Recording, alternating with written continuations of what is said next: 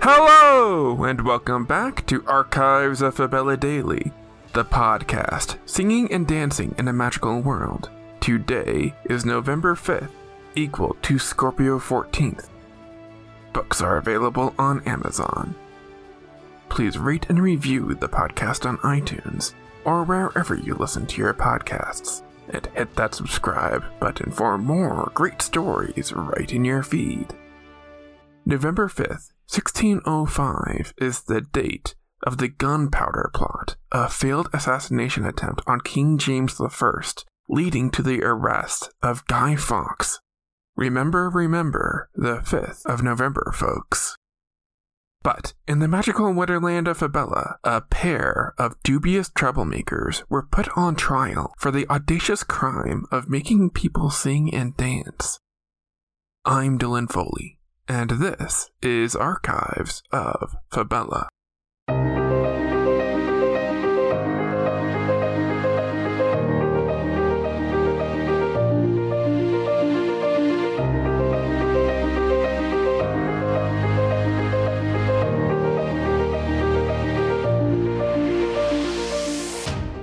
Beyond our world, there is love.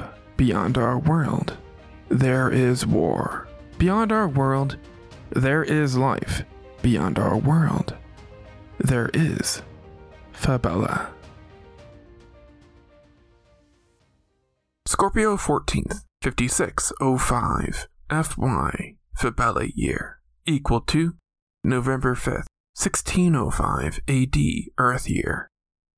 It's the Revolutionary Age in Fabella, an era when people are fighting back against their oppressors. In the city of Camelot, set where London would be on a map of Earth, two young trolls are brought before the World Court in Fabella to answer for their crimes. The musical trial, as it was called by the press, was conducted by the World Court, an international tribunal made up of representatives from the 12 most powerful nations to prosecute trolls, Bresbach, and Calloway Heckerling.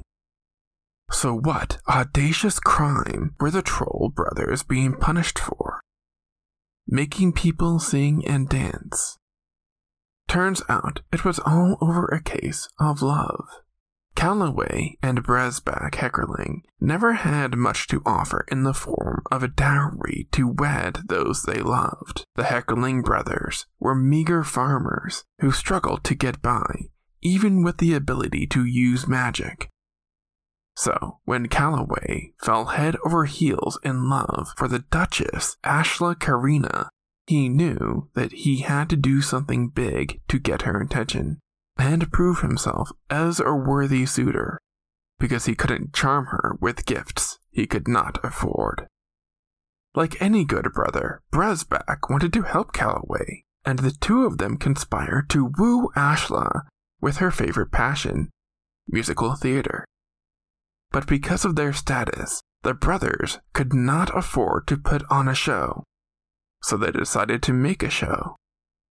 As Ashla was walking with her mother in the busy Pendragon Square of Camelot, everyone around them started singing and dancing to music. If you need help picturing this, think flash mob at a Renaissance fair, and you're right on track. Bresbach and Calloway had discovered a way to enchant a mob of people to sing and dance for Ashla. Enchanting a large group of people like this had never been done before. The brothers had spent months studying the right spell and rehearsing. Bresbach cast a spell, and Calloway supplied the music with a spell to release his heart song out into the world. It was a stunning performance, full of indescribable choreography and acrobatics. But after it was over, the real trouble began. Some people in Pendragon Square that day didn't like being forced to sing and dance against their will. Bresbach and Calloway were captured by officials and thrown in prison for the heavy crime of mind abuse. Their case made it all the way to the World Court because some of their victims were visiting from other countries.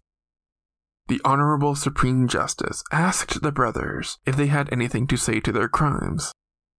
Calloway gave a passionate speech where he apologized for any harm that he may have caused to the people. He professed his love for Ashla and begged the World Court to be lenient to his plight. The judges conferred, but even a speech was not enough to make up for what the brothers did. They were sentenced to be publicly hanged and executed for their crime. As they were led to the gallows, an outcry from the public followed them. See, not everyone on the square that day found it a negative experience. Yes, the brothers overstepped their bounds, but it was out of love and no one really got hurt. Over 1,000 supporters signed a petition pleading for the brothers to be released. But it wasn't enough. As Calloway and Bresbach were fitted with nooses around their necks, Ashla led the supporters in a sad, mournful lullaby.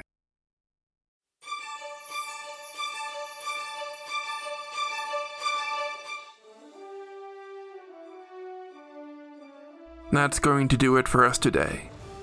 Subscribe now to get more new episodes right in your feed. Rate and review the podcast on iTunes or wherever you listen to your podcasts. Send your questions to archivesoffabella@gmail.com. Archives of Fabella is created, produced, and hosted by Dylan Foley, with music by Garrett Ferris and audio blocks. Books are available on Amazon in ebook and paperback. As always, look outside of what is possible and think about what might be.